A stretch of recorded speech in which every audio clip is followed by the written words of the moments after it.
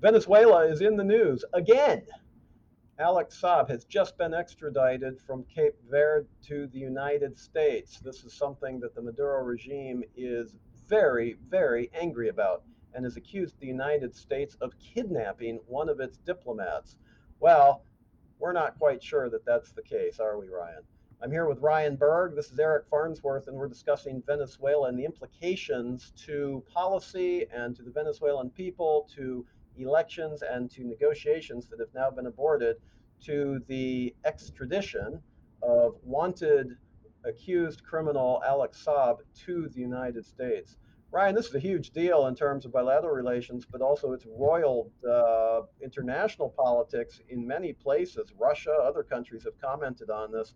Why in the world is this such a big deal, particularly for the Maduro regime?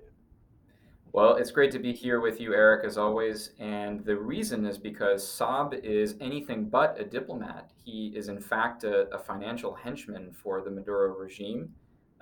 He is one of the main frontmen that the regime uses to circumvent U.S. and international sanctions architecture. He stands accused from the United States of extensive money laundering, of profiting as well from the hunger of the Venezuelan people. We've seen his name come up in the media. He was first brought to our attention with some phony contracts for building housing complexes that involved Iran and other powers in Venezuela.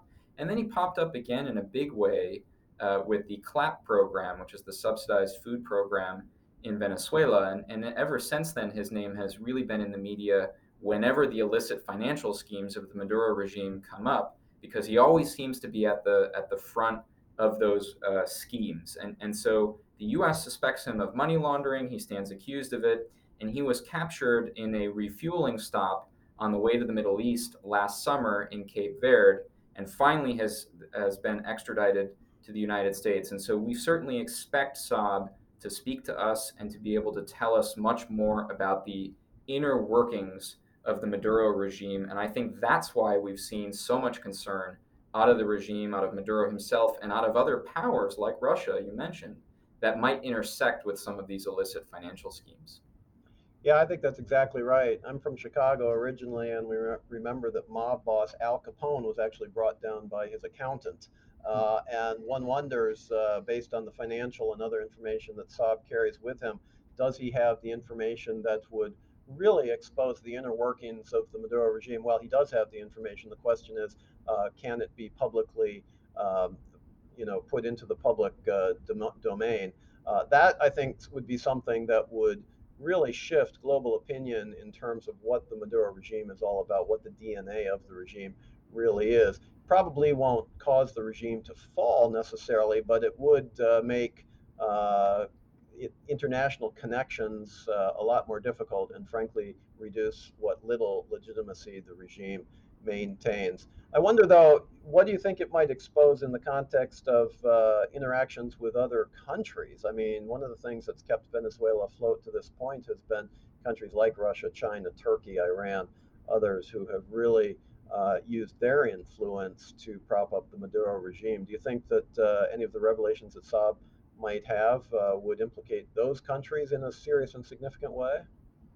Well, I think that the rogues gallery, as you mentioned, has been critical to the Maduro regime's resilience in the face of U.S. and international pressure. And I think the concern from heads of state of those places is, of course, that they would be implicated, or their cronies would be implicated in some sort of financial scheme that was led by or involved Alex Saab, and at some point touched the Maduro regime.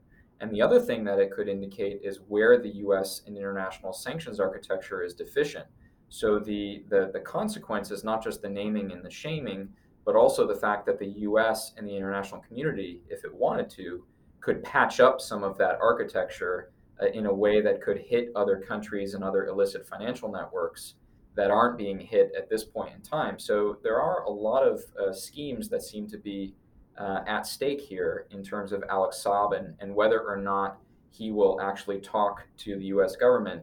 Eric, I'm curious what you think the U.S. government's leverage is here in this situation to be able to get Saab to speak to it.